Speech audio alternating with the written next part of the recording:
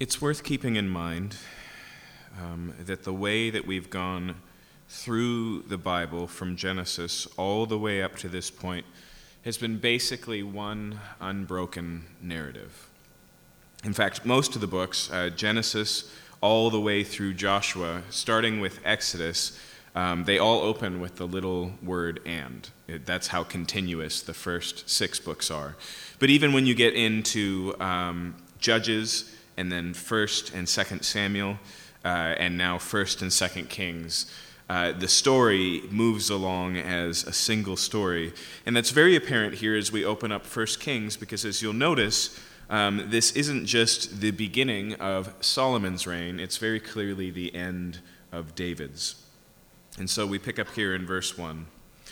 Now King David was old and advanced in years, and although they covered him with clothes, he could not get warm.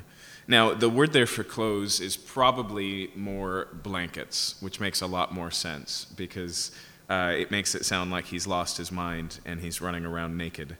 But the idea here is even when he's extra bundled up, he can't generate the heat he needs to be comfortable. Verse 2, therefore his servants said to him, let a young woman be sought for my lord the king, and let her wait on the king and be in his service. Let her lie in your arms, that the lord the king might be warm. So they sought for a beautiful young woman throughout all the territory of Israel, and found Abiashag the Shunammite, and brought her to the king. The young woman was very beautiful, and she was of service to the king and attended to him, but the king knew her not. Now, this practice sounds completely abnormal to us today, but it's worth remembering that we're in a time of modern history. This is before there are hot water bottles or electric blankets or anything like that. And there are at least a few other historical accounts of similar practices of basically preserving heat through body heat. Now, some suggest that something more is going on here, that basically they are giving a test to David to see if he is still worthy of ruling. In other words, if he's still virile enough to rule, and if he can't basically get out of bed for a beautiful woman, then clearly there's something wrong with him. Honestly, the idea seems to be suggested here that this is intentionally a non-sexual relationship, not that it was set up to be such. The woman here who's brought in is a young woman specifically to tend for David and to provide a bit of body warmth. The reason we're told about her isn't actually about David's condition, but to set us up for the story that follows, which is often the case. So, verse 5, now Adonijah, the son of Haggith, exalted himself, saying, I will be king. Now, because it's hard to keep track, it's worth reminding us here that Adonijah is not just the son of Haggith, but the son of David. Okay? This is one of David's sons who sees his father in his old age, and he says, now, here's the opportunity I've been waiting for. He's too weak to stop me. He never leaves his bedroom. He won't see it coming. I'm just going to insert myself as king. It continues here. He prepared for himself chariots and horsemen and 50 men to run before him. So already we kind of get a taste of what his plan is. His plan is to behave like a king until it's just accepted and received. In other words, he just wants to run a publicity campaign. And so he sets up, just as any king in the ancient Near East would have, all of these runners to run before him and chariots, which is something unique to kings. And then notice verse 6, his father had never at any time displeased him by asking, why have you done thus and so? Okay. Now, it may be that's because David is unaware of what's going on. There's good reason, we'll see, to believe that's the case. But it would also completely make sense that David allows his son to behave in this way. Whether he knows the intentions or not, he allows him to take the chariots and allows him to take the runners, because David is honestly, frankly, not a very good father. Ever since his sin with Bathsheba, every time we see him engaging with his children, he's reluctant to do what needs to be done, and it leads to much in the way of interpersonal and even international conflict. But nonetheless, there's no interruption. On top of that, he was also, it says here in verse 6, very handsome man, and he was born next after Absalom. Okay, so Absalom is dead, And so in terms of order of children, he's in line for the throne. And it mentions handsome here, just like it did for Saul, just like it did for Absalom, because that's a popular trait for a ruler. Okay, so to the people, he looks like a good candidate. He walks the walk, which means he doesn't walk at all. He rides in a chariot. And so this is what he's going with. And then what he does is he starts to gather some supporters. And so, verse 7, he conferred with Joab, the son of Zeruiah, and with Abiathar the priest. Okay, remember, Joab is one of David's primary generals. Abiathar is one of his primary priests. And they followed Adonijah and helped him. Okay, so he gets them on their side. David's military leader and his religious leader supporting this new rule. Now, we should pause here and just recognize that we're moving into something new. How was it that Saul and David became king? By the anointing of a prophet, right? By a recognition by God's representative, this one shall be king. Now, that's not necessarily required from here on out, because what has God promised David? That it's going to be his sons in succession who will rule after him, okay? But it does put us in this interim period where it's worth asking exactly how this should have happened. But what Abishai does, what Adonijah does, is apart from King David entirely, and it's basically like squatters' rights to the throne. That's kind of how it works here. Now notice who he doesn't enlist or who doesn't join in on this, verse 8. But Zadok the priest, and Benaniah the son of Jehoiada, and Nathan the prophet, and Shimei and Ray and David's mighty men were not with Adonijah. Now, not only is that a lot of significant people, but there's also some especially significant ones. Nathan is the court prophet, right? He's the one who confronted David about Bathsheba. Zadok is the priest who is all set up to replace Abiathar. Because remember, Abiathar is a descendant of Eli. And it was told of Eli that his family would be removed from the lineage of high priest, okay? This is where that goes down, okay? But we see this split here, and so Zadok and his family stand against here. And then it's also worth recognizing Benaniah, that's another one of David's generals. And then Shimei is the one who, when Absalom was taking over, was cursing David and throwing rocks at him, okay? Not a usual person to side against a throne takeover, but there you have it. He's not involved. Okay. So notice here's the next thing that happens, okay? Now, we should recognize what happens in verse 9 is probably not a coronation feast. It's more like a supporters feast, $500 a plate. It's the pre-function of the coronation. They're celebrating in advance because it's going to go off beautifully. And so, verse 9, Adonijah sacrificed sheep, oxen, and fattened cattle by the serpent stone, which is beside En-Rogel, and he invited all his brothers, the king's sons, and all the royal officials of Judah. Now, it's worth mentioning here that En-Rogel is right outside of the city of David, just beyond the Mount of Olives. And so it's not really that far away, but it is conveniently outside the palace, okay, away from the city proper. And so they also invite all his brothers, the king's sons, and all the royal officials of Judah, his tribe, but he did not invite Nathan the prophet, or Benaniah, or the mighty men, or Solomon, his brother. Now, we already know that these are people who don't stand with him, but it also speaks to probably more than that, okay? Because you need to remember that the Bible contains a culture of hospitality.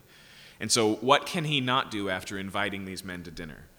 Take the throne and put them to death, okay? And so keeping them off the list is a clear signal of what's going to happen next. These people, because they didn't stand with him, are not just uninvited to the party or even uninvited to his leadership, they are uninvited to live under his dominion, okay?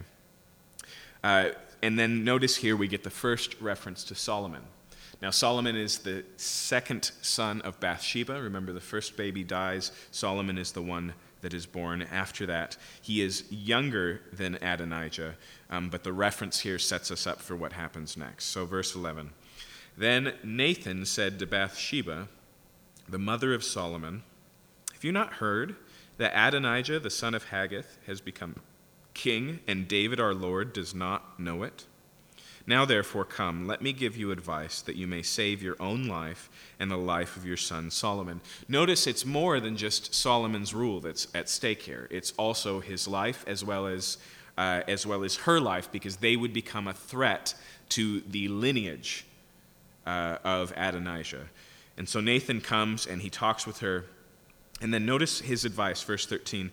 Go in at once to King David and say to him, did you not, my lord the king, swear to your servant, saying, Solomon your son shall reign after me, and he shall sit on my throne?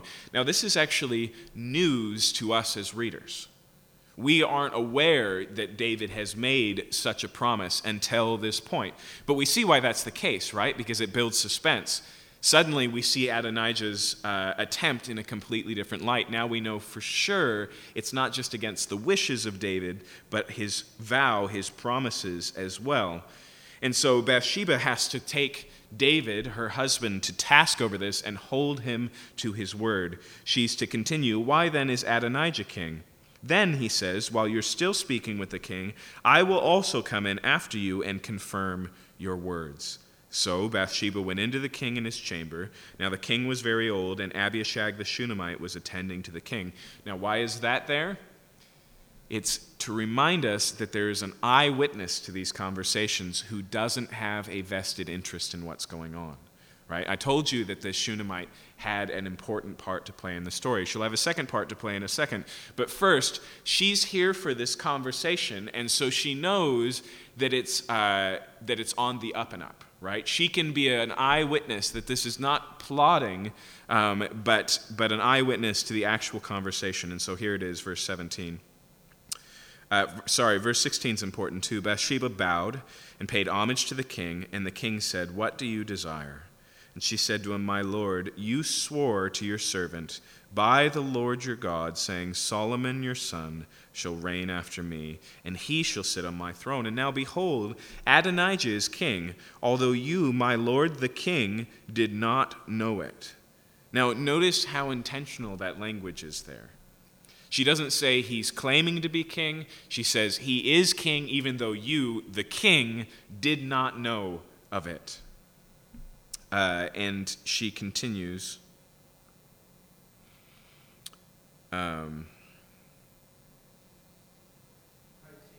Thank you. He has sacrificed oxen, fattened cattle, and sheep in abundance, and has invited all the sons of the king, Abiathar the priest, and Joab the commander of the army. But Solomon your servant he has not invited. And now, my lord the king, the eyes of all Israel are on you to tell them who shall sit on the throne of my lord the king after him. Notice that she doesn't just remind David of his vow, but also reminds him here of his role as king.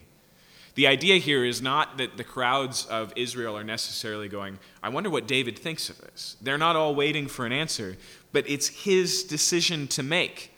And so if he speaks, they will hear. All eyes are on David. And so verse 21, otherwise it will come to pass when my lord the king sleeps with his fathers when you die, that I and my son Solomon will be counted offenders and put to death. Verse 22, while she was still speaking with the king, Nathan the prophet came in, and they told the king, here is Nathan the prophet. And when he came before the king, he bowed before the king, and with his face to the ground. And Nathan said, my lord the king, have you said Adonijah shall reign after me? For he shall sit on my throne? For he has gone down this day and has sacrificed oxen, fattened cattle, and sheep in abundance, and has invited all the king's sons, the commanders of the army, and Abiathar the priest. And behold, they're eating and drinking before him, saying, long live the king Adonijah. But me, your servant, and Zadok the priest, and Benaniah the son of Jehoiada, and your servant Solomon he has not invited.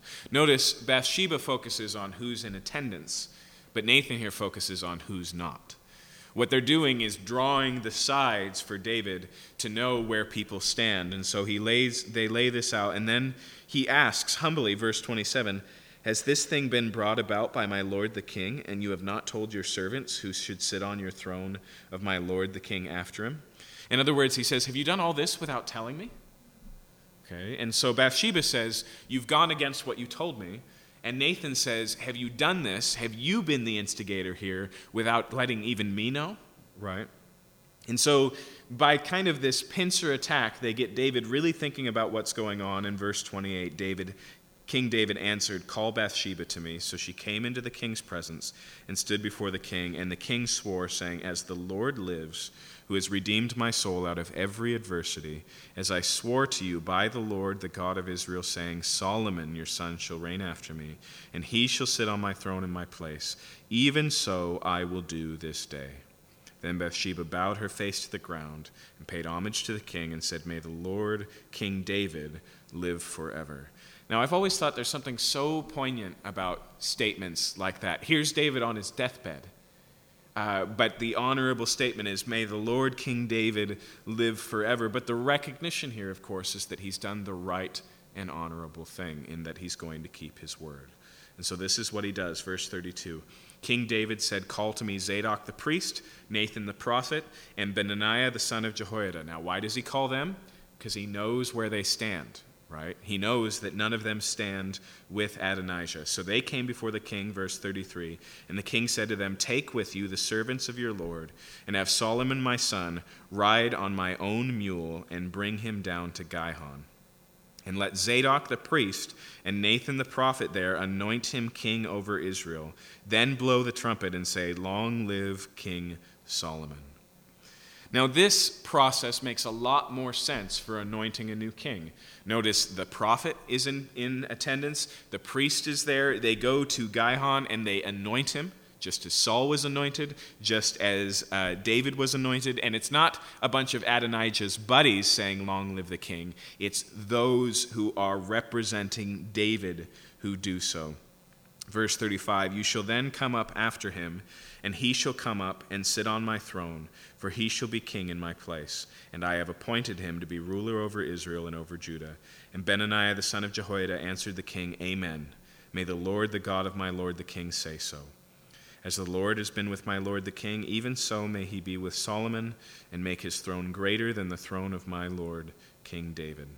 So Zadok the priest, Nathan the prophet, and Benaiah the son of Jehoiada, and the Cherethites and the Perethites, remember those are David's personal guards that he probably gathered up while he was among the Philistines, went down and had Solomon ride on King David's mule and brought him to Gihon. Now, a donkey might seem a strange mount for a king, but in those days, white she-asses, white donkeys, were reserved for royalty in times of peace. And so a king may ride a horse in times of war, but when it was a mission of peace, he came on a donkey, which helps us to make sense of Jesus' entrance into Jerusalem on a donkey and the promise that he would come, because he was coming on a mission of peace. But remember, even as he's coming, he weeps, and he says, Jerusalem, how often I've sought to gather you like a hen does its chicks, but you were unwilling. And because you did not know the day of your visitation, a day of peace, hard times are coming, right? In contrast with that, when we get to Jesus in the book of Revelation returning, he doesn't return on a white donkey, but on a white horse, right? Because he's coming there to bring about judgment, okay?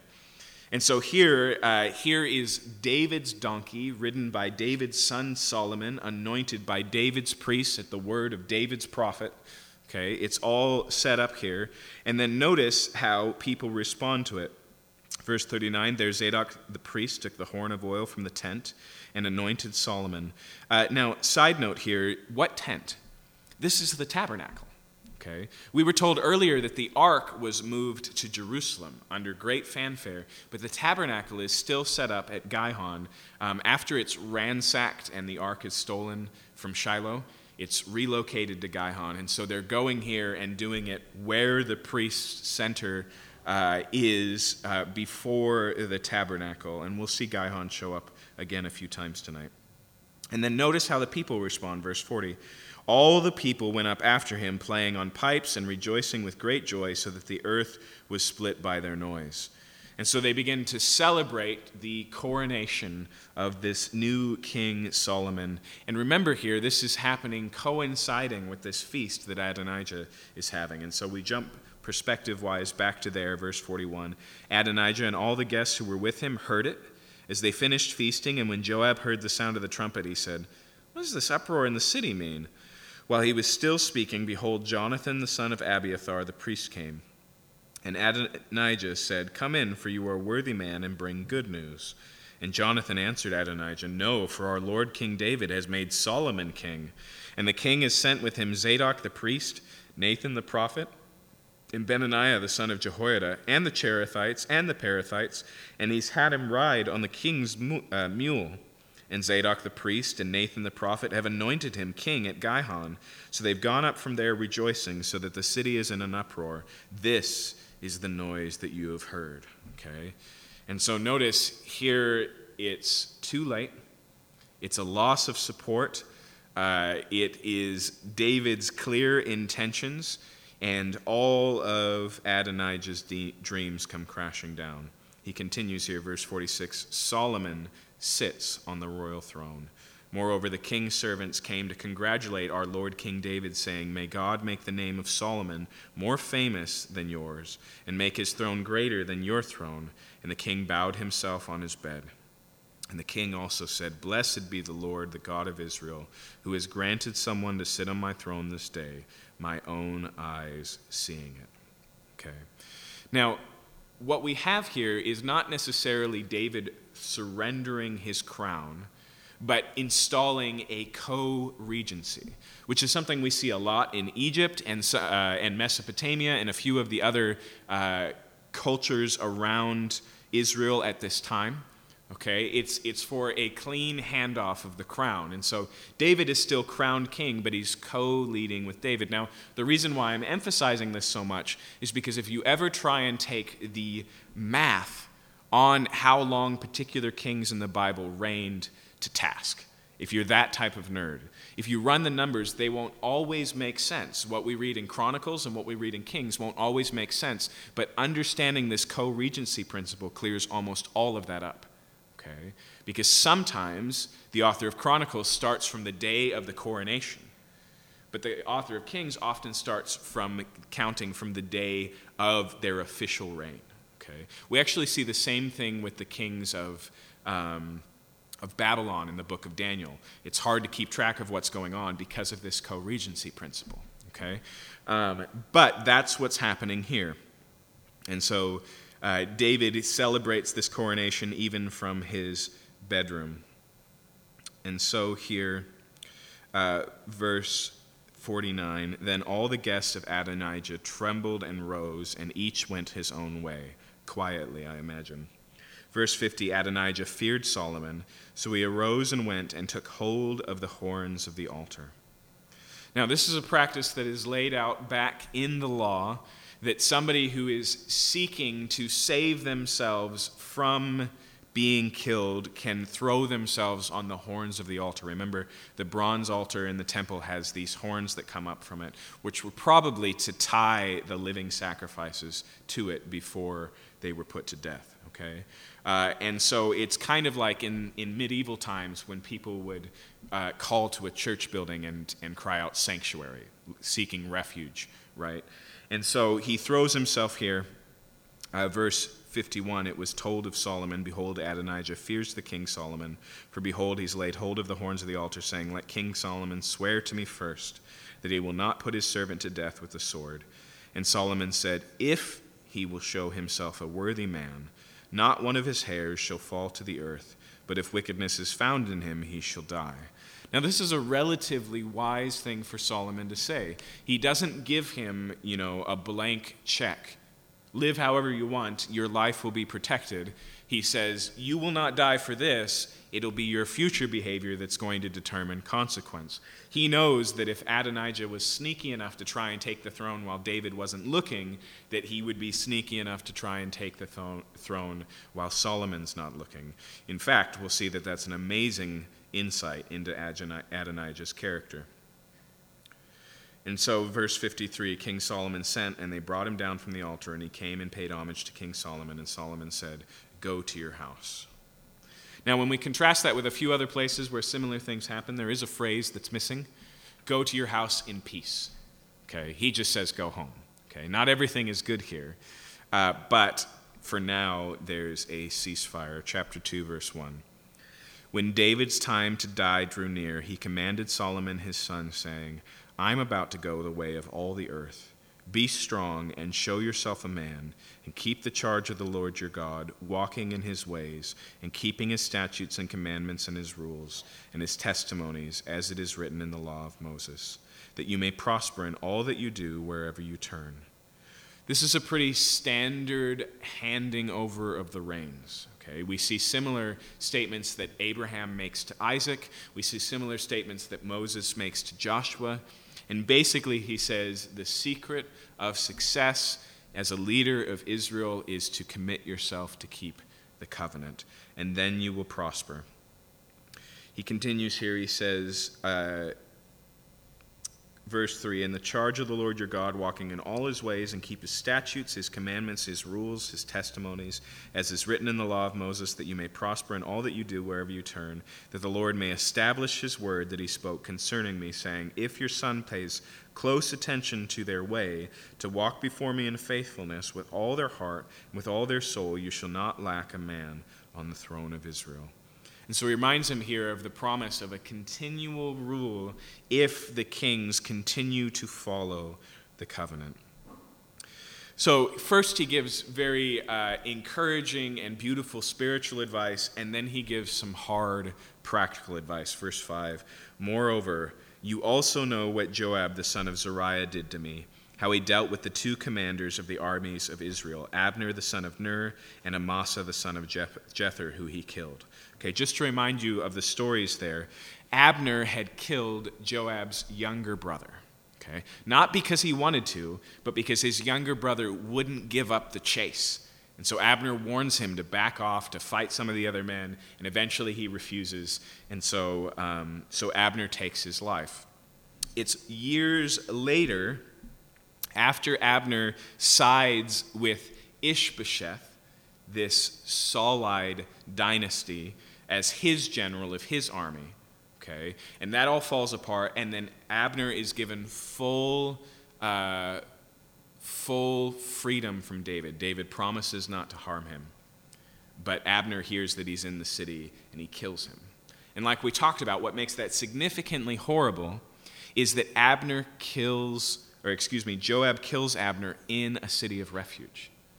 Okay, the place where people who had not killed with intention, not with what we call in cold blood, not with plotting, where they could flee from the avenger of blood. And so he's in one of the cities of refuge when Joab takes his life, making his killing of Abner not just a personal offense against the wishes of the king, but also double heinous. And then there's Amasa. Amasa is the general who takes Joab's job because he's a loaded gun that David can't trust. And so when Amasa is brought in from the Benjamite army, he takes Joab's place. And when he goes after this other Benjamite revolutionary, he takes too much time, and so Joab just kills him. Okay. So it's these two people that are cited, and he says, because of that, you need, he says here,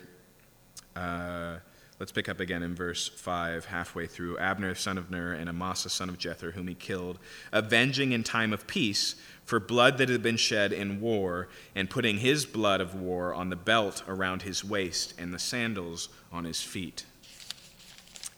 Act, he says, therefore, according to your wisdom, but do not let his gray head go down to Sheol in peace.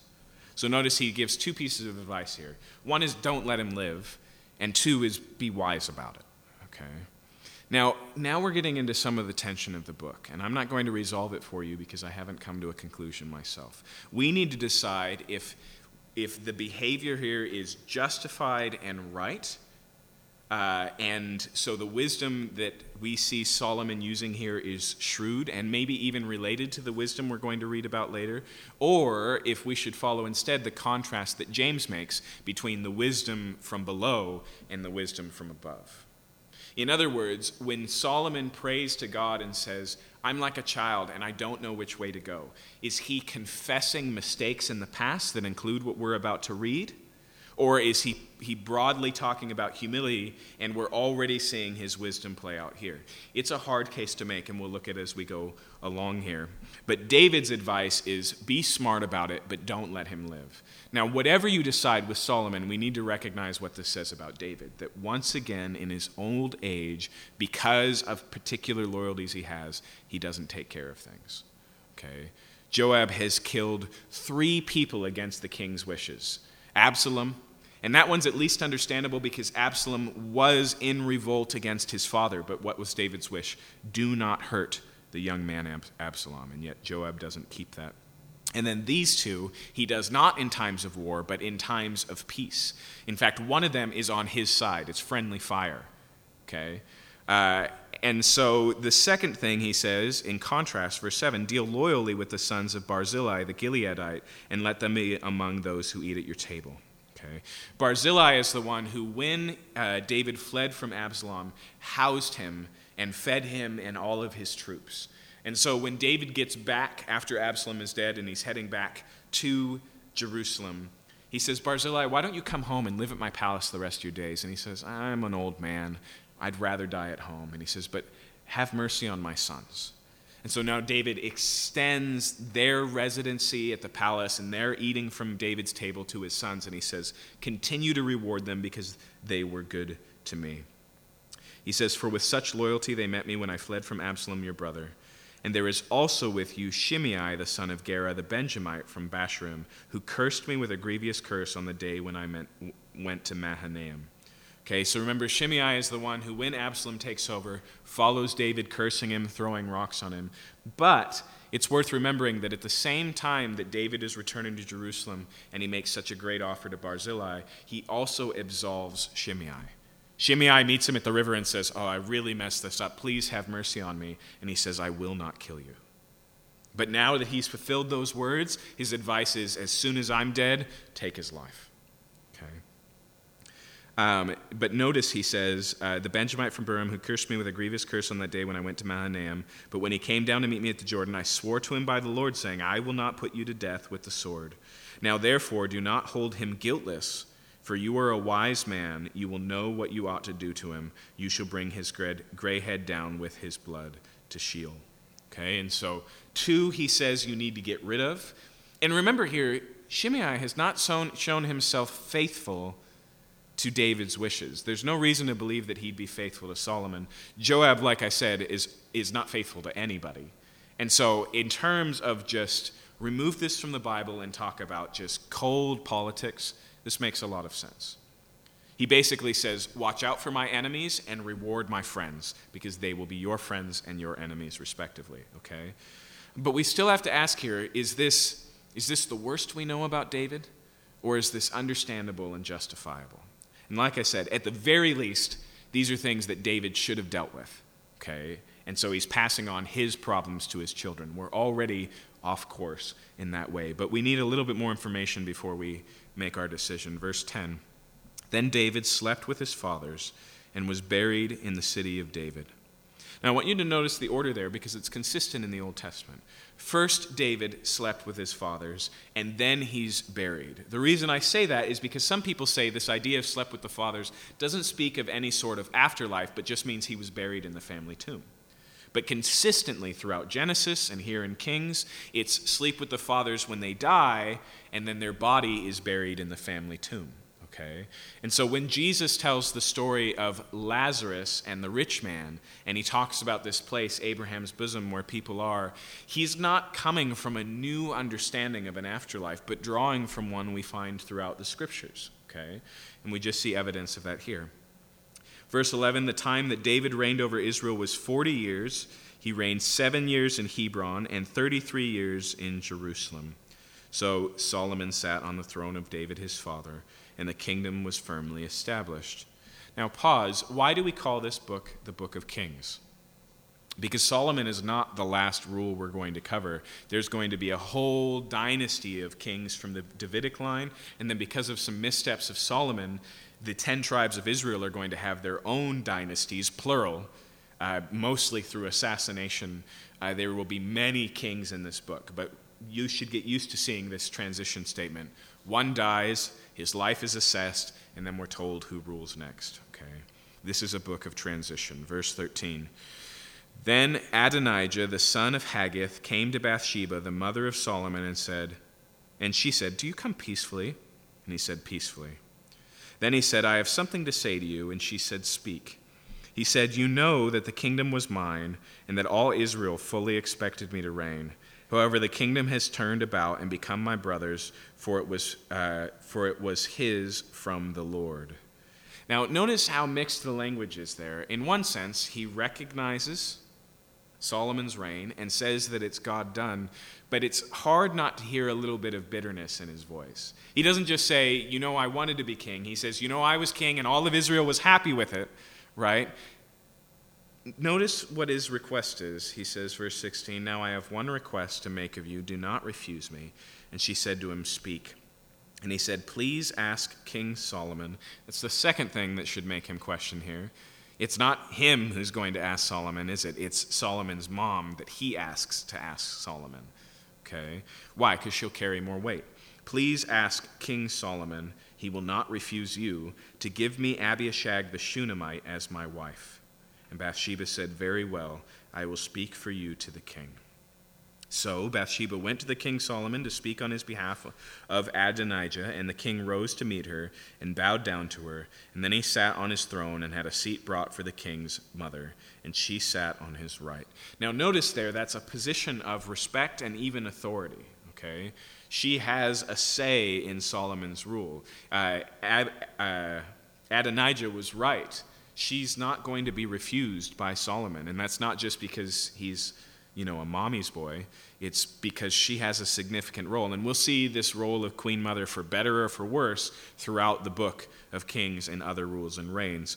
And so he respects her. He sits her on her right hand, the place of honor. Verse 20, she said, "I have one small request to make of you. Do not refuse me." And the king said to her, "Make your request, my mother, for I will not refuse you." And she said, "Let Abishag the Shunammite be given to Adonijah, your brother, as his wife." And King Solomon answered his mother, "And why do you ask? Abishag the Shunammite for Adonijah? Ask him for the kingdom also, for he's my older brother. And on his side are Abiathar the priest and Joab the son of Zeruiah." Okay, notice we go from 0 to 50 really quickly here. He escalates and he gets very angry and he goes, "Why don't you just ask for my throne? What's the big deal?"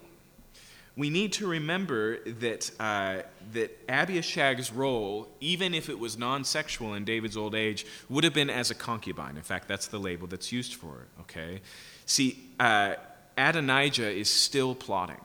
His plot is to validate his rule by having his father's concubine. We saw Absalom do the same thing. Remember, on the roof of the palace in the light of day, so all of Israel sees, he goes into his father's concubines. It sends a message. It says, "I am now the king.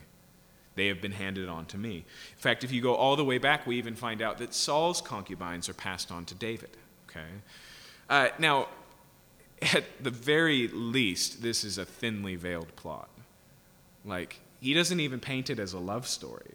He comes not to Solomon, but to Bathsheba, and I would suggest that Bathsheba hasn't had the wool pulled over her eyes. She just realizes that this is a bad plot, and she just lets it take its course. She doesn't have to go, "I'm not going to do that. Are you crazy?" She goes, "You asked for it," right? Remember what Solomon promised to Adonijah? "If you do good, you will live." Remember, he wanted to know that his intentions were not to be a problem. Now they clearly are, and so Solomon takes action. Verse 23, "Then King Solomon swore by the Lord, saying, 'God do so to me, and more also, if this word does not cost Adonijah his life.' Now therefore, as the Lord lives, who established me and placed me on the throne of David my father, and who has made me a house, as he has promised, Adonijah shall be put to death today." So King Solomon sent Benaiah the son of Jehoiada, and he struck him down, and he died. And so here we get, again, that tension of understanding Solomon's rule. And there's a reason why we can be happy with this tension, okay? Because when we get to the summary statement about Solomon's life, it's not all good, okay? David was a man after God's own heart, and even his rule isn't all good, but Solomon is going to make a mess of things, okay? The question is, are the seeds of that mess existing now, or are they things that only come out in his old age, okay? And once again, the question is here, is he dealing shrewdly but not godly, or because he showed mercy and that mercy was taken advantage of, is this totally just and right? The commentator, the narrator, doesn't tell us, okay? So we'll let that tension lie. Let's continue here. Now he realizes that the threat to his rule is bigger, and so he takes care of those who were in support of Adonijah. Verse 26, "And to Abiathar the priest, the king, he said, 'Go to Anathoth to your estate, for you deserve death, but I will not at this time put you to death, because you carried the ark of the Lord God before David my father, and because you shared in all my father's affliction.'" He says, "You've been loyal to my father, even though you haven't been loyal to me. I'm not going to take your life, but you are no longer my priest. Go home." Okay. Verse 27, "So Solomon expelled Abiathar from being priest to the Lord, thus fulfilling the word of the Lord that he had spoken concerning the house of Eli in Shiloh." And so Abiathar is the last of Eli's line who operates as high priest, and then they're set aside. Then, verse 28, "When news came to Joab," for Joab had supported Adonijah, although he had not supported Absalom, "Joab fled to the tent of the Lord, and he caught hold of the horns of the altar." Okay, so Joab here sees the writing on the wall. Adonijah is dead. Abiathar is dismissed. He knows what comes next. And so, like Adonijah, he flees to the altar, and he takes hold of the horns of the altar, but it does not go the same way. Verse 29, "When it was told King Solomon, 'Joab is fled to the tent of the Lord, and behold, he's besides the altar,' Solomon sent Benaiah the son of Jehoiada, saying, 'Go strike him down.'" Okay. No sanctuary here. Why? Because sanctuary were for those who hadn't committed blood guilt. And Joab is neck deep in blood guilt. Okay? And so, verse 30, "Benaiah came to the tent of the Lord and said to him, 'The king commands, come out.' But he said, 'No, I will die here.' Then Benaiah brought the king word again, saying, 'Thus says Joab,' and thus he answered me." Okay? Joab's banking here. Remember, Joab is not a religious man. He's only religious when it's convenient to be so. He's banking on the fact that he's safe in the tabernacle, that nobody would kill a human being in the tabernacle. And Benaiah goes, "I should ask." And so he goes to David and he asks. Verse 31, "The king replied to him, 'Do as he has said, strike him down and bury him, and thus take away from me and from my father's house the guilt for the blood that Joab shed without cause.'" Okay. Notice there, once again, Solomon has solid grounds to do so. We need to remember again that the Old Testament law lays out murder as being a significant sin that does not just take a life, but pollutes a nation. Right? And so David's household, because it was under David's reign that this happened, bears the guilt of the innocents who were killed here. And Solomon sees, just like it says in Genesis 9, if a man kills, so he shall be killed. Right? The guilt will be dealt with. It will be absolved. Okay. On the other hand, the Old Testament law is also clear that if somebody is disqualified from calling sanctuary at the horns of the altar, that they are to be removed from the tabernacle first and then killed. They are to be brought out and killed is the actual rendering of that sentence. Now, those who criticize Solomon here, I think, are doing it on a technicality, to be honest. But it is one more piece that has to be weighed in what's going on here. Verse 32, "The Lord will bring back his bloody deeds on his own head, because without the knowledge of my father David, he attacked and killed with the sword 2 men more righteous and better than himself. Abner the son of Ner," remember, who had killed Joab's brother, "the commander of the army of Israel, and Amasa the son of Jether, the commander of the army of Judah. So shall their blood come back on the head of Joab and on the head of his descendants forever. But for David and his descendants and for his house and for the throne there shall be peace from the Lord forevermore." Then Benaiah the son of Jehoiada went up and struck him down and put him to death, and he was buried in his own house in the wilderness. The king put Benaiah the son of Jehoiada over the army in his place of Joab, and the king put Zadok the priest in the place of Abiathar. Remember, both of these men stayed loyal to David and Solomon in the transition. Verse 36, "Then the king sent and summoned Shimei." Remember, this is the only leftover piece of unfinished business. Shimei, the one who cursed, that David said, "You need to take care of him." But notice again, Solomon deals with him shrewdly. The king sent and summoned Shimei and said to him, "Build yourself a house in Jerusalem and dwell there, and do not go out from there to any place whatever. For on the day that you go out and cross the brook Kidron, know for certain that you shall die. Your blood shall be on your own head." And so he says, as long as you stay in my city, under my purview, you're safe. But don't leave. Okay? And so once again, just like we saw with Adonijah, he doesn't instantly take his life, but gives him an option to live. Adonijah's option was, if you do good, you will live. If you do bad, you will not. And here it's, if you stay in the city, you will live. But if you leave, you forfeit your life. Verse 38, Shimei said to the king, "What you say is good, as my lord the king has said, so will your servant do." So Shimei lived in Jerusalem many days. But it happened at the end of 3 years that 2 of Shimei's servants ran away to Achish, the son of Maacah, the king of Gath. And when it was told Shimei, "Behold, your servants are in Gath," Shimei arose and saddled a donkey and went to Gath to Achish to seek his servants. Shimei went and brought his servants from Gath. Okay. And so what happens here? A couple of servants run away.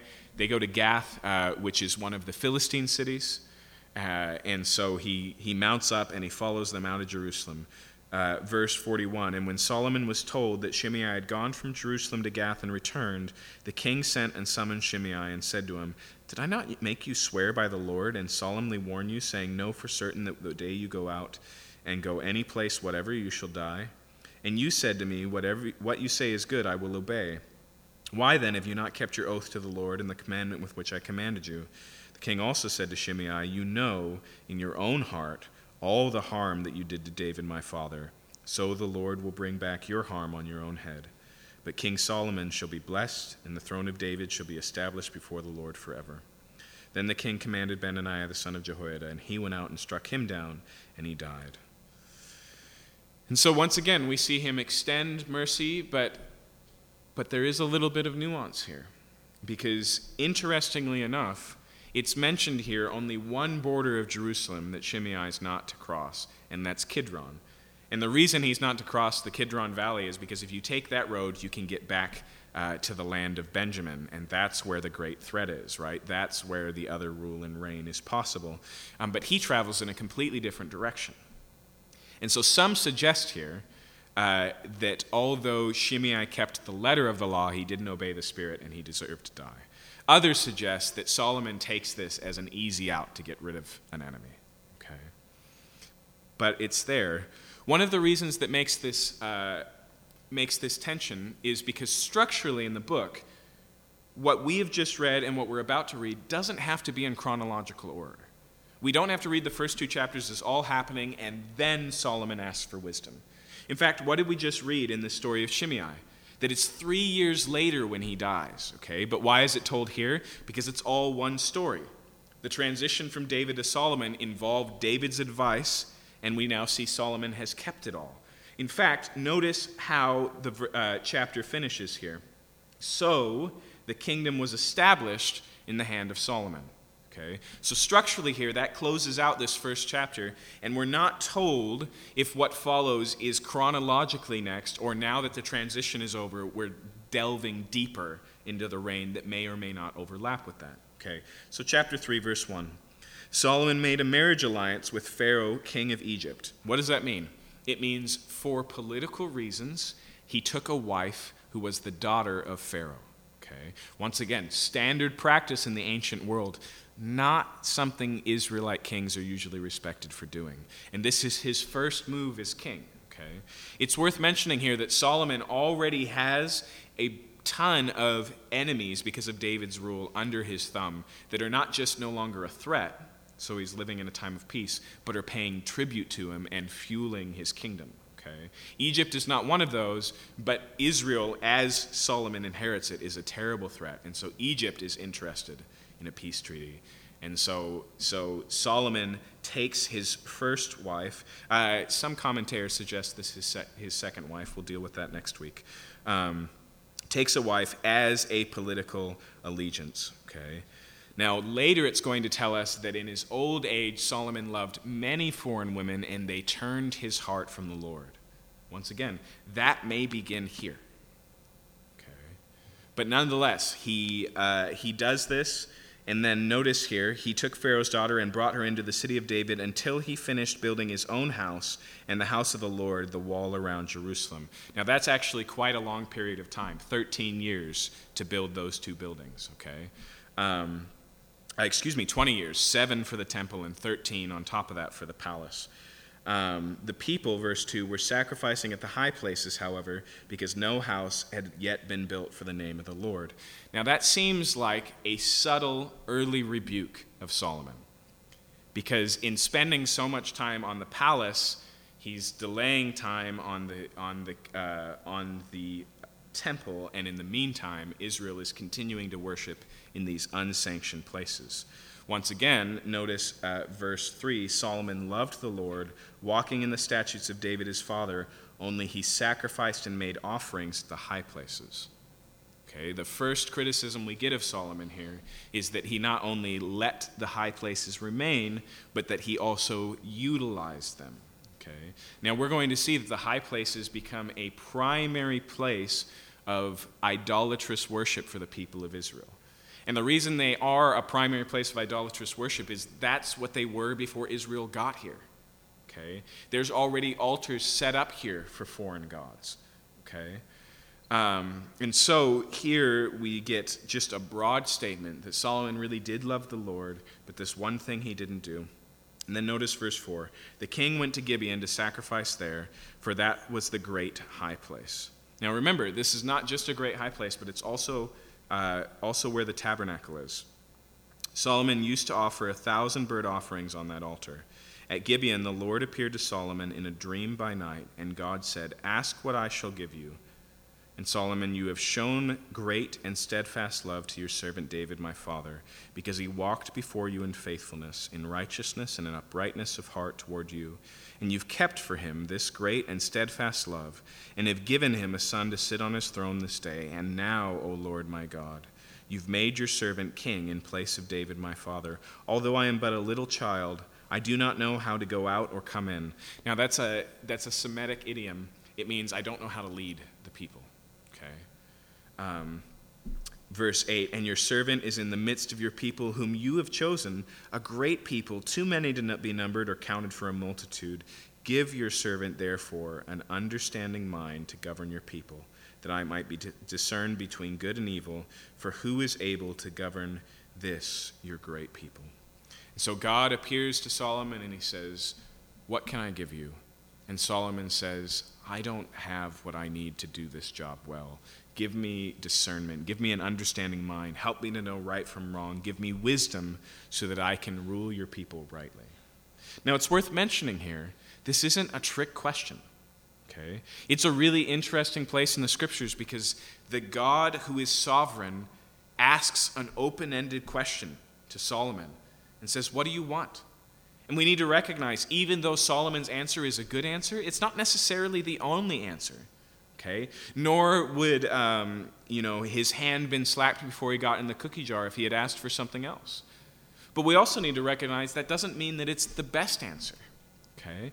We're not told, but this is what plays out. Solomon, as a positive, knows his great need and humbly asks that God would give him what he needs to govern his people well. Now, once again, the question is, can we take everything we've read in the book and set it aside as being the childish, wrong decisions of Solomon? And it would be a pretty good reading to read it that way, except for the fact that we're going to see Solomon continue to live in some of those self-same ways. Okay? And so it's hard to draw up this book as being in 3 parts, okay? Solomon before wisdom, Solomon in wisdom, and then old man idolatrous Solomon. It's intermixed. Things are interwoven. Marrying foreign women already began before this happens. But nonetheless, we need to recognize God's stamp of approval on this request. Verse 10, it pleased the Lord that Solomon had asked this. And God said to him, because you've asked this, and have not asked for yourself long life, or riches, or the life of your enemies, but have asked for yourself understanding to discern what is right, behold, I now do according to your word. Behold, I give you a wise and discerning mind, so that none like you has been before you, and none like you shall arise after you. Notice the statement of uniqueness there. He says that you are going to be a king like no other king in wisdom, not just in your day and age, but in the annals of history. Okay, verse 13, I give you also what you have not asked, both riches and honor, so that no other king shall compare with you all your days. And if you will walk in my ways, keeping my statutes and my commandments, and your father David has walked, then I will lengthen your days. Remember, those are the three things. He said, you could have asked for me to take your enemies' lives.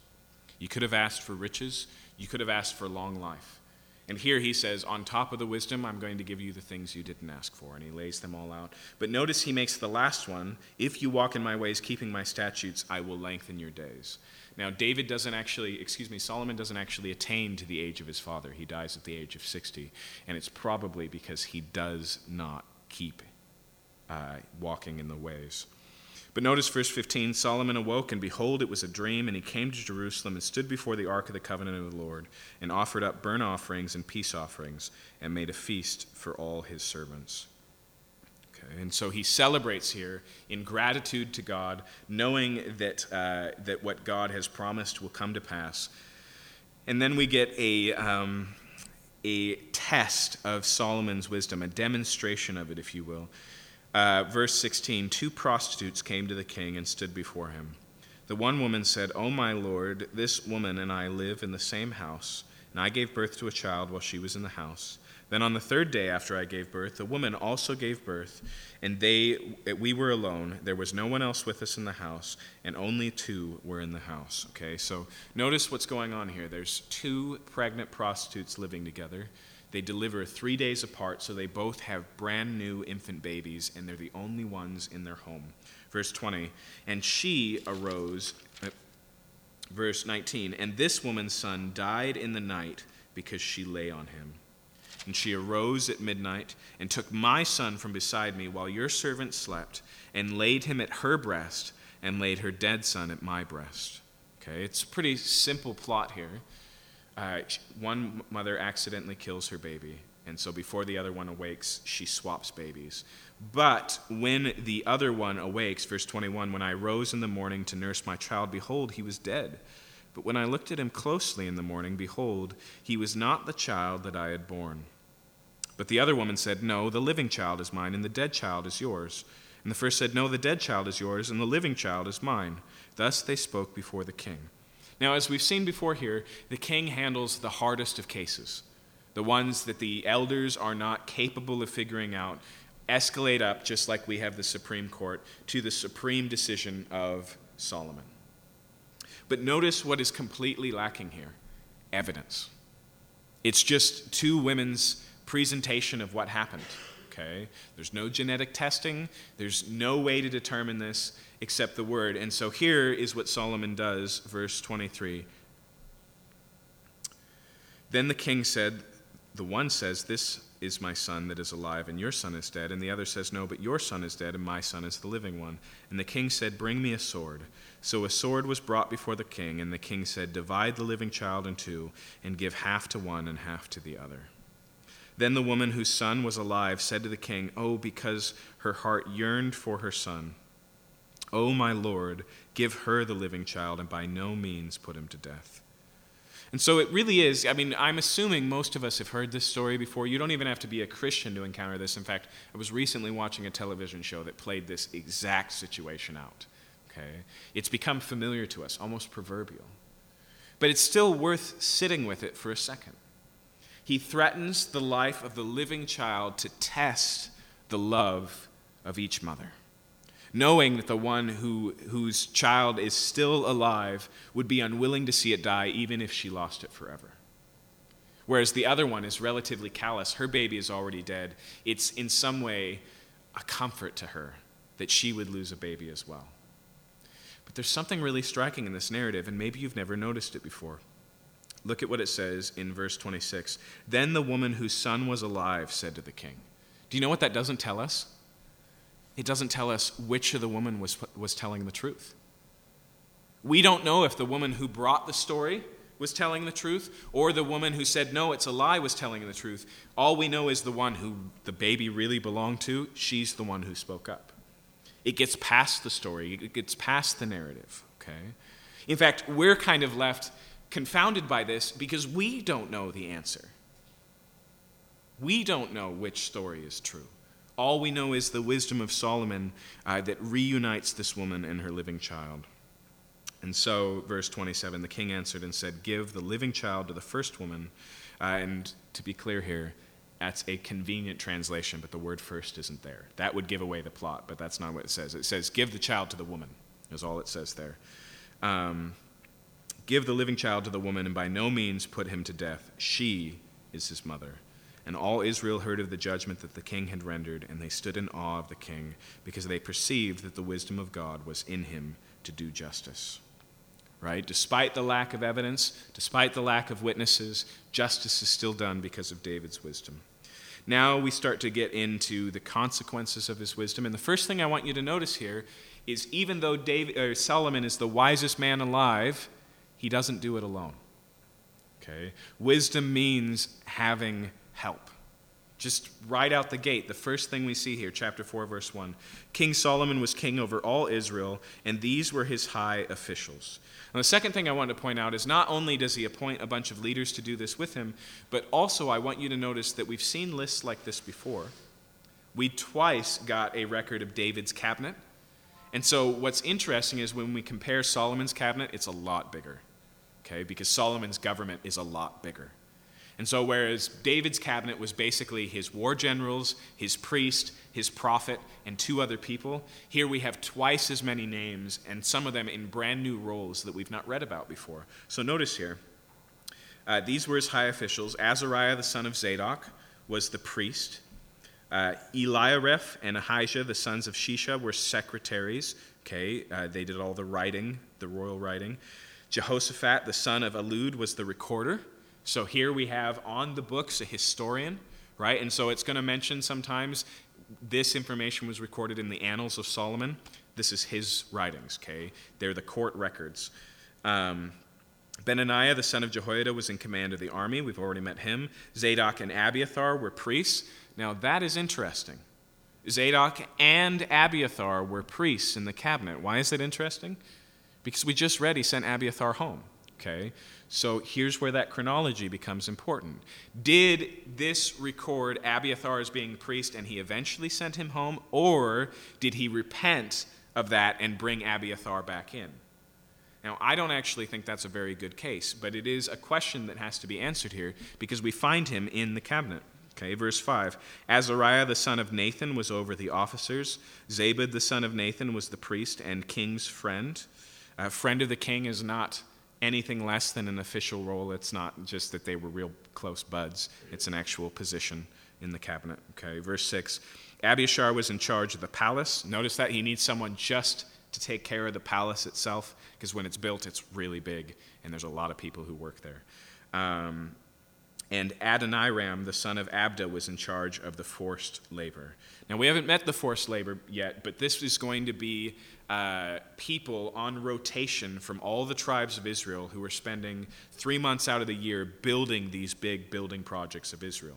Initially, Solomon uses them for the temple, and then he keeps them on for the building of his palace and the building of his place to keep his horses and the what is that called? It's not the Meadow. Anyways, a bunch of places. And through it, he greatly beautifies Israel. But it's way beyond the stipulations of the original contract. By the time Solomon is done, the people are so tired of building stuff and the heavy taxes, they beg Solomon's son to ease up. Okay.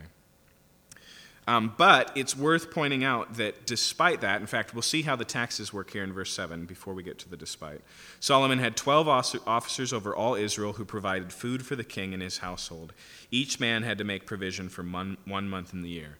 So he divides the land up into 12 groups. Interestingly enough, it's not exactly the 12 tribes, but it is 12 sections, and it includes the enemy territory like the Philistines that are under Solomon's thumb. Okay, 'cause they're bigger than this. But each one has to provide a month's worth of provision for the government, basically. That's how the tax system works under Solomon. Okay, and so here we meet them, verse 8. These were their names: Ben-Hur in the hill country of Ephraim, Ben-Decker in Makaz, Shalabim, Beth-Shemesh, and Elim-Beth-Hanan, Ben-Hesed and Aruboth, to him belonged Soka and all the land of Hepher, Ben-Abinadab in all of Naphath-Dor, and he had Tapha, the daughter of Solomon, as a wife, Baana, the son of Elihud, in Tanakh, Megiddo, and all Beth-Shean that's beside Zathron below Jezreel, and from Beth-Shean to Abel-Molah, as far as the other side of Jokmeam.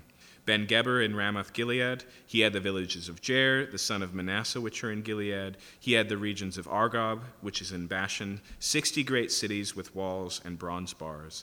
And Ahinadab, the son of Edo, in Mahanaim, Ahimaaz in Naphtali, he had taken Basmath, the daughter of Solomon, as wife. Baana, the son of Hushai, in Asher in Beloth. Jehoshaphat, the son of Purah, in Issachar. Shimei, the son of Elah, in Benjamin. Geber, the son of Uri, in the land of Gilead. The country of Sihon, the king of the Amorites, and Og of Bashan. And there was one governor who was over the land. In other words, all of these 12 report to one official above that. But what we need to recognize, though, even though the taxes were heavy and the forced labor was extensive, Israel prospered. And so they didn't really mind. Okay, and that's what we read next, verse 20. Judah and Israel were as many as the sand by the sea, meaning the population was booming. They ate and drank and were happy. Solomon ruled over all the kingdoms from the Euphrates to the land of the Philistines and to the border of Egypt. They brought tribute and served Solomon all the days of his life. This is the largest territory of the promised land God gave to Israel ever has under its control. Okay. Verse 22, Solomon's provision for one day was 30 cores of fine flour and 60 cores of meal, 10 fat oxen and 20 pasture-fed cattle, and 100 sheep besides deer, gazelle, and roebucks and fatted fowl. Let me remind you again, that's one day, okay? And so his palace table is abundant, and there's lots of people eating at it. Verse 24, for he had dominion over all the region west of the Euphrates, from Tiphsah to Gaza, over all the kings west of the Euphrates, and he had peace on all sides around him. Okay, and so peace and feasting go hand in hand. And Judah and Israel lived in safety from Dan even to Beersheba. Remember, that's basically from the extreme north all the way to the extreme south. Every man under his vine and under his fig tree all the days of Solomon. Now remember, that peace is inherited peace. That's because David has basically conquered everything and left the kingdom in Solomon's hands. And so Solomon is not a smart general like his father was. He's a wise manager, a wise governor. Okay. However, notice here in verse 26, Solomon also had 40,000 stalls of horses for his chariot and 12,000 horsemen. Now, here's why that's problematic. Because back in the book of Deuteronomy, it lays out stipulations for kings, and there's basically 3 do nots. Do not multiply wives, do not multiply wealth, and do not multiply horses, with the addition of don't return to Egypt where the best horses were to get horses from there. Okay? And so here we see Solomon. Now remember, his wealth, that's God's gift to him. It was promised to him. But the horses, he's going right against the command. And you might go, yeah, but Deuteronomy is an old and dry book. Would Solomon know that? Yes, he would. Because Deuteronomy also stipulates that every year the king was to write by hand the whole law out for himself and to read it daily. Okay? And so, again, we see here him going beyond what he should. We see the seeds of what's going to come out of his life. Nonetheless, it is a striking sign of wealth here. Verse 26, Solomon had 40,000 stalls for his chariots and 12,000 horsemen. And those officers supplied provisions to King Solomon and for all who came to King Solomon's table, each one in his month. They let nothing be lacking. Barley and also straw for the horses, and swift steeds they brought to the place where it was required, each according to his duty. So once again, who's feeding all of these horses? Israel, on monthly rotations, okay? This is a big government with high overhead, okay? And we do see some tremendous benefit in that, okay? Because of that, Israel as a whole prospers. And it's going to say in a few chapters that in those days, silver was as common as stones in Israel, okay? Everybody is experiencing the abundance under Solomon. But on the other hand, there is also an extensive amount of privilege, and with that privilege becomes loosening up of the rules that's going to put Solomon eventually in a dangerous position. Verse 29, God gave Solomon wisdom and understanding beyond measure, and a breadth of mind like the sand on the seashore, so that Solomon's wisdom surpassed the wisdom of all the people of the East and the wisdom of Egypt. Now, those are really significant historical references, because when we look for wisdom literature outside of the Bible, those are the two places we find it. The wisdom literature of Babylon and the wisdom literature of Egypt. The Proverbs of Babylon and the Proverbs of Egypt. But here it says that Solomon surpassed all of their wisest men. Verse 31, for he was wiser than all other men, wiser than Ethan the Ezrahite and Heman, Calcol and Darda, the sons of Mahol, and his fame was in all the surrounding of nations. Okay, so he has an international reputation now as being wise. He also spoke 3,000 proverbs. Okay, we have many of those recorded for us in the book of Proverbs. His songs were 1,005, and it's very possible that one of those is what we know as the Song of Songs or the Song of Solomon. The reason it's called the Song of Songs is because it's the greatest of all his songs. That's what the title means, okay? He spoke of trees, from the cedar that's in Lebanon to the hyssop that grows out of the wall. Okay, and so he studied botany and understood plants. And notice there, it's from the biggest to the smallest. Okay, so trees, the cedars of Lebanon are constantly a picture of the biggest thing you can find in Israel, but even down to the hyssop that grows in the wall, right, just out of a crack in the wall. He spoke also of beasts and of birds and of reptiles and of fish. And people of all nations came to hear the wisdom of Solomon from all the kings of the earth who had heard of his wisdom. Now, as we close tonight, why am I okay with the tension of Solomon? The reason I'm okay with this is because God has made this promise that David's son will sit on his throne. And it has both a semi-fulfillment in Solomon and then a clear falling short in Solomon. Okay. When we look for the wise descendant of David who will rule and reign, we can't stop with Solomon. Solomon starts well, but he falls short. He looks like he's going to fill the shoes of God's promises, but he doesn't. And we're going to see this over and over again. In fact, here's a really interesting thing about the story the Bible tells. Okay, this is the high point of Israel's history. After Solomon, it's all downhill.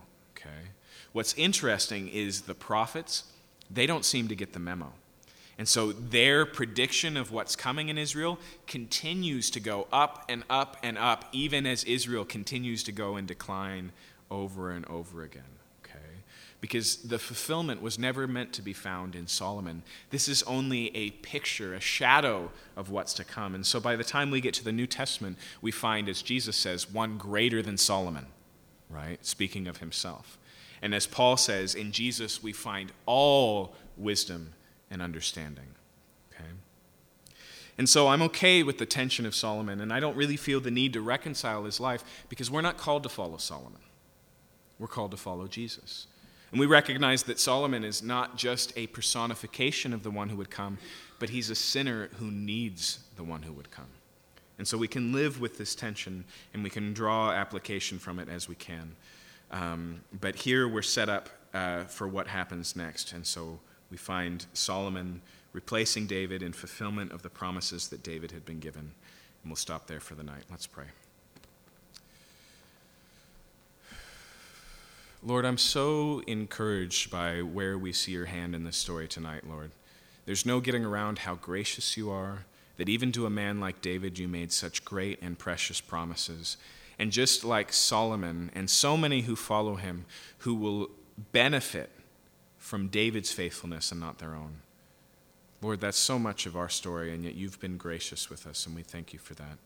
We also see, God, that you desire to give us what we need. James says that we have not because we ask not, or we ask with wrong motives to spend it on our evil desires. And we see here Solomon as a counterexample, who not only asks, but he asks for what he needs, and he gets it. I pray, Lord, that we would be the same, that we would come before you humbly and ask for what we need. In fact, James goes on and he says, if any of you lacks wisdom, let him ask. And so we pray, Lord, that you would give us the wisdom we need for our place, for our job, for the role and the calling and the vocation that you've given us. We pray, Lord, that it would be the wisdom from above and not the wisdom from below, that it wouldn't help us to get ahead in the world, Lord, but it would help us to see with your eyes and walk in your footsteps. And we thank you for your word tonight, and we ask that you continue to teach us in Jesus' name. Amen. Amen. Have a good night.